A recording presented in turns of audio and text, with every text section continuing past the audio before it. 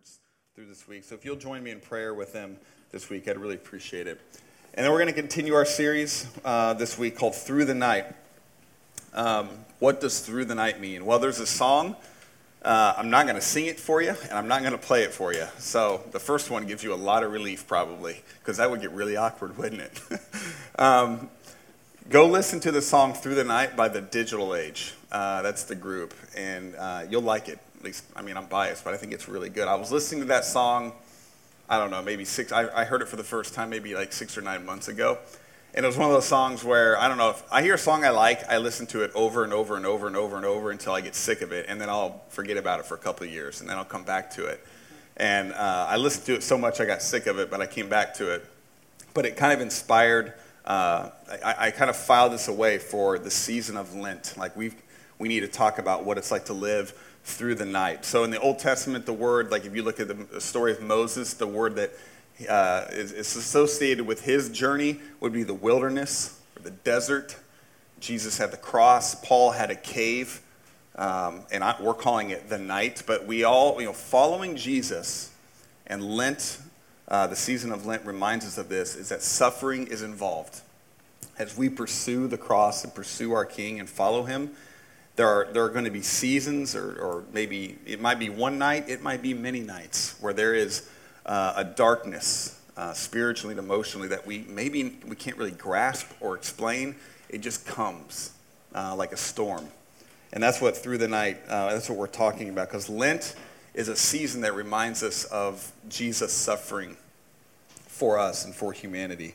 And Andy talked about last week in the first sermon, he talked about how do we suffer with God? Because when we encounter this, typically we don't want anything to do with him. All right, we blame him, we point the finger at him, we abandon him, we don't think of him as a place or a source of comfort or peace. He's actually someone we think is the problem, typically. But Andy talked about last week, how do you maintain this connection with God? Because it is sacred to the journey of walking with him through the night. And then today is part 1 of 2 of how do we walk through pain and suffering with others. All right, it's not something I can squeeze into 20 minutes. We're going to talk about it this week, and then we're going to do part 2 next week. But that's kind of where we're going with the series. There's a couple of extra biblical resources that I used that I would recommend. And these are strictly opinions, but I've had these seasons before, and Brennan Manning always helps me get through them. I don't know if you've heard of him, but he's a famous author and speaker. He passed away a few years ago, but he's written quite a few books, like The Ragamuffin Gospel, The Furious Longing of God, Abba's Child. Basically, all of his books say the same thing. All right, so you can pick any one of them, and you're going to get the same message from him. But he just has a way of crafting his message of what it's like to be aware of the presence and the power and the grace of God in the midst of suffering.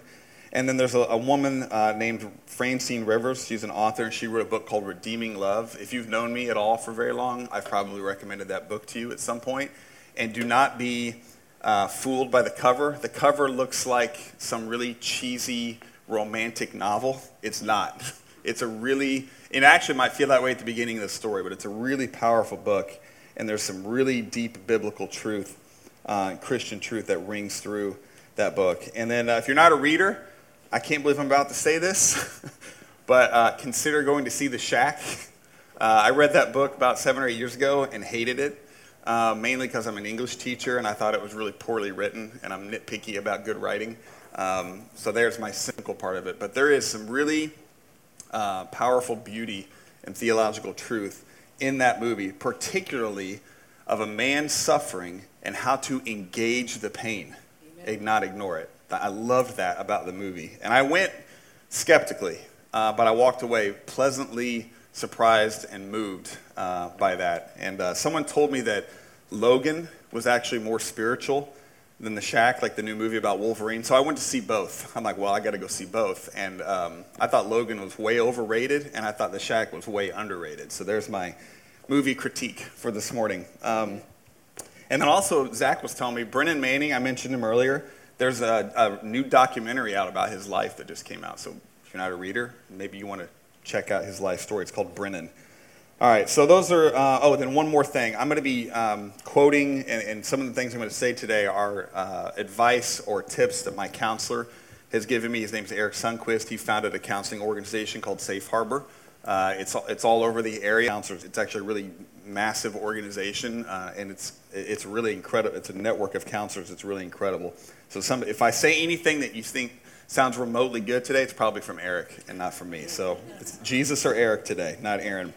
So outside of Jesus, there's one thing you definitely need to walk through the night of life, and that is friends. You cannot walk it alone. And if you're like me, or if we have that tendency to be kind of a lone wolf or an introvert, that's our first instinct, is to do it alone. It's like, I don't want to be around anybody. I just want to kind of be in my own little shell, and we can get there really quickly. 7 years ago in Queens, New York, there was a woman walking down the sidewalk at approximately like 5:30, 6 in the morning on her way to work, and she was attacked and mugged. And there was a homeless man nearby named Hugo, and Hugo intervened, and he was able to separate the attacker from the woman, and the woman was able to escape. But in the process, Hugo was stabbed several times by the attacker in the chest, and actually continued to give chase to the attacker, but collapsed on the sidewalk face down, bleeding profusely. Thankfully, a man, just after it happened, came out of a building, and he saw Hugo laying on the ground, and he took out his cell phone, and he took a picture of Hugo, and then he walked away. And then another person came down the sidewalk and saw Hugo laying on the ground and walked away. And 23 more people came by Hugo and saw him laying on the ground bleeding. Some people leaned down and even shook him and touched him, and they all walked away. No one helped him. No one called 911. And an hour and 20 minutes later, someone finally called 911, but it was too late. Hugo died, bleeding all over the sidewalk in Queens, New York. And we see a story, I think that happened about 7 years ago.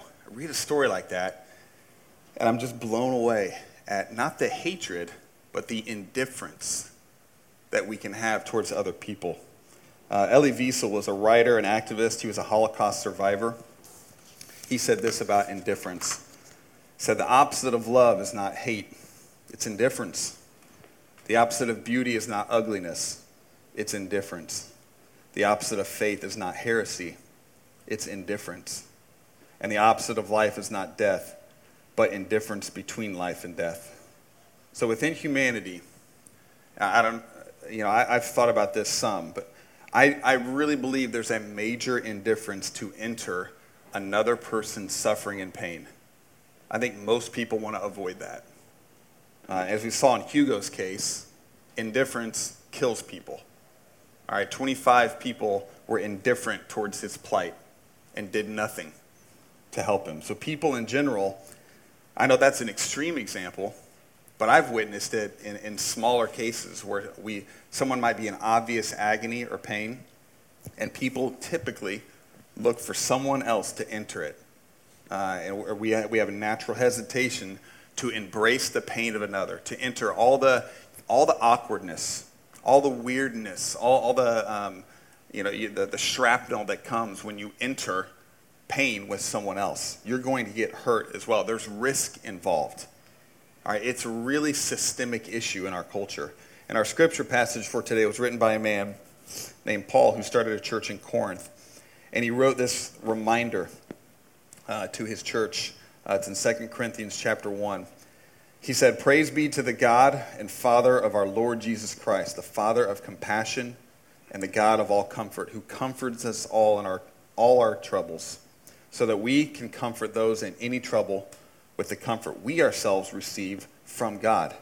For just as we share abundantly in the sufferings of Christ, so also our comfort abounds through Christ." So notice his emphasis. He keeps saying that same word over again, comfort. He repeats this. When you think about how do you receive comfort if you're uncomfortable? Stop doing what's uncomfortable. You have to stop the action that is causing discomfort. So around here, what it usually is work. All right, this is the DMV. This is the land of workaholics. This is the land of I'm busy. I want to stay busy. It's this badge of honor. If we can just keep ourselves busy enough, we don't have to stop and think or notice our own wounds and suffering or others' suffering. And the way I stop, my preference is to find comfort in stuff other than Jesus Christ. It's food. I find a lot of comfort in food. I don't know if you're like me, but a chocolate chip cookie goes a long way towards appeasing my anxiety. All right, it's a Band-Aid. All right, or streaming media. All right, I can do a deep dive on YouTube of like March Madness highlights and like snakes eating things. I can do that for quite a while and numb myself to any anxiety or stress or pain that's going on. All right, it's just easy to do that. And the problem with all of that, none of that's evil, but none of that's Christ. So we're just numbing the pain. We're ignoring where God wants to take us in this season of night. And I'm not saying you got to like find 30 seconds of Jesus and that's going to fix all your problems. I mean, that's shallow, superficial spirituality. That is not the essence of our faith. It's much deeper than that. All right? Our faith is really textured. And when I'm talking about stopping what you're doing and pouring just as much as your focus and effort into receiving comfort from Christ. So think about how hard you work or how hard you focus on whatever is important to you. That's what it's like to find rest and comfort in Christ. It's pouring that amount of focus and effort into just receiving from Him. And we have a really difficult time receiving from God or from other people. If you think about, I've used this example before, if you've ever gone out to dinner with someone or coffee or friends and they reach for the check, what's your first instinct? No, it's to reject the act of generosity. You do not want to receive something. There's some sort of element of pride that gets in our way of stopping and receiving. So what I'm saying about walking through the night is you have to pause long enough to recognize your own wounds and not minimize them. It's really easy for us to minimize, like, I'm fine. You keep saying that, and the wound just keeps getting bigger and bigger. And one of the main causes, and the reason I say all this about stopping and noticing your own wounds, is because one of the main causes of indifference we have towards others' pain is caused by an internal indifference to invite others into our own pain.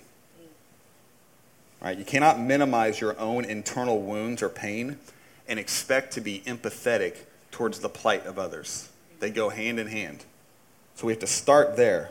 We need to let God and others into the points of pain in our own story, into the seasons of night in our own story, because the effect of that on us is going to be healing for us and for other people. That's the natural result. So, where I find, I mentioned streaming media and food, where I find the most comfort in like a therapeutic spirit is playing sports. And I'm 37 now. When I play sports, it is very mentally and spiritually therapeutic, but not so much physically anymore. All right? It's a painful reminder of the process of aging and what my body can handle. And a couple of years ago, I played pickup basketball, which I grew up in Indiana. There's a couple things we do in Indiana. All right, we eat a lot of corn and we play a lot of basketball. That's all we do. And I played basketball for the first time in months, maybe years, at this retreat. And we played for like 2 or 3 hours. And in the midst of that, my body was communicating to me. And it was saying, you need to take it easy. You need to take it easy. But I felt so good. It was either the adrenaline or maybe my muscles being warm that I was like, I'm fine. I was mentally and emotionally, I was really high. I was loving it, finding a lot of comfort in that. But 2 hours after we stopped playing, my body let me stop the kind of damage I had done to it by ignoring the signals. And it was only when I stopped that I recognized the pain that I was in. We have to stop. Whether it's playing sports or working, we will not recognize these seasons of where God's trying to restore us or heal us if we don't stop in the midst of them and notice what He's saying to us. So when we stop and receive Christ and invite Him into our wounds, our doubts, our pain, we're going to start to notice some things. And that's when the night begins. So Eric tells me you can't minimize your own wounds and then expect to be empathetic to others who are hurting. So if you don't walk away with anything else today, just walk away with that one word: stop. Just stop. Stop running so fast and see where you need restoration, and then you're going to start to notice others So when you stop, the indifference you might have towards your own pain and others will start to slowly seep out. It's an opinion. It can happen quickly, but typically I don't think it's a quick fix. Indifference runs deep in our veins. And in my experience, it takes a while for that to dissipate. And I found that the more people I invite into my own journey of suffering or of my nighttime in my life, the faster the healing occurs. The more people I tell specifically what I need prayer for, the quicker I heal, or the easier the journey is through the night. Or confession. Confessing sin, woundedness, pain, suffering. I found that that's incredibly relieving to do that. And it's absolutely terrifying. When you think about, let's just use the word sin because it's a trigger word in our culture. But confessing sin, when you do that, before doing it, I think you can be filled with a lot of fear and crippling anxiety because it is a terrible weight to carry that around. But the relief that comes with confession, with inviting people in to the wounds and the brokenness, it is incredibly comforting and relieving and therapeutic, and it leads to healing. And I know, oh man, do I know, the embarrassment of confession and the shame that is associated with the feeling of actually doing that. I know that. I saw a great quote the other day, and it was in reference to the story in Genesis 2 and Genesis 3. Adam hid behind a tree, naked and covered in shame. Jesus hung on a tree, naked, and he conquered shame. And that is the truth that we have as Christians. You have nothing to be ashamed of. There is no more shame. It has been conquered in the kingdom of God. And we live in a shaming culture. If you're on Twitter or Facebook or any kind of social media, or you read, or if you watch any 24/7 news channels, I hope you don't, but if you get a snippet of that, you're going to see people shaming one another. It's like oxygen. Everybody takes it. Everybody uses it. Everybody sends it other people's directions. Shame runs rampant. And the Christological truth that we have in the kingdom is that there is no more shame. It is completely unique to our faith and to Jesus. We don't see that anywhere else. And the fact that there's no shame, it's like this light of truth in this black hole of darkness, of this shaming culture that we live in. But there is no more shame. So when you think about confession and the shame that you might feel before that happens, ignore that instinct and know it's been conquered. Like that song we sang, there's countless second chances. There is no more shame. So as you stop and you intentionally invite Christ into your wounds, and you invite people you trust into them, and you confess brokenness and pain and sin, I'm assuming you're going to do all these things, right? You're like, check, check, check, yeah, piece of cake, right? You'll notice your empathy for yourself and others will begin to slowly rise as shame and indifference dissipate. They're proportional to one another. So if you want to actually, I could probably ask everybody in here who wants to make a difference in the world, and every one of us would raise their hands. And then probably a lot of us would be like, I have no idea how to do that. One powerful way you can do that is to do what I'm telling you to do right here, is to imitate what Paul's saying and what Jesus did, is to stop, intentionally invite Christ into your wounds and others into your wounds, because as your indifference and shame dissipate, your empathy and your love and your power to affect other people's lives will increase. That's critical to doing that. Most people don't want to do that. Most people don't want to deal with their own stuff. And that's where restoration in a global scale is halted, because people aren't willing to deal with their own stuff and let God and others into their own seasons of night. So this might be where you start to recognize others' pain. If you get to that point, you're going to start to notice people more and in a new way. It's like you're going to be wearing new lenses, and you're going to start to notice suffering and pain and even the slightest stuff, maybe in your workplace or with your neighbors. You're going to start to see expressions on people's faces and start to read their body language a little bit better, because you're going to just start to become, it's kind of a miraculous awareness that occurs when you start to notice other people. Because as you become more like Jesus, as your theology, like your knowledge of Jesus, increases, your methodology is going to increase. Like your understanding of humanity and other people's suffering is going to widen. All right, the blinders are going to start to come off and open up, and you're going to see stuff and realize stuff. So if you're working through healing yourself and becoming more like Jesus, just know as your theology becomes more robust, your methodology of helping others is going to become more robust. It's going to be more arrayed and diverse. So as an example, I just recently moved. Moving sucks. Am I right? Amen. I've lost count. I don't know. Carrie and I have been married 13 years, and we've moved 13 or 14 times. I'm not exaggerating. We've counted, but I've lost count now. It's 13 or 14 houses that we've lived in. And in the midst of this move, we're kind of like past the move now. It's been a week. I'm in that season of like putting stuff back together again that we disassembled for the move. And there's been many times in the last week where I'm sitting in a room and I'm like, oh, I need a Phillips head screwdriver, but I don't want to walk like down 2 flights of stairs or whatever to grab it out of my toolbox. And so I start scanning the room. Like, what can substitute for a Phillips head screwdriver right now? Or if I need to open up a box and I don't have the scissors, I'm like, what can I use to cut this tape? Or if I need to pull a nail head out of the wall, what can I use other than my hammer that I don't have? So I just instantly start looking around because by nature I'm impatient.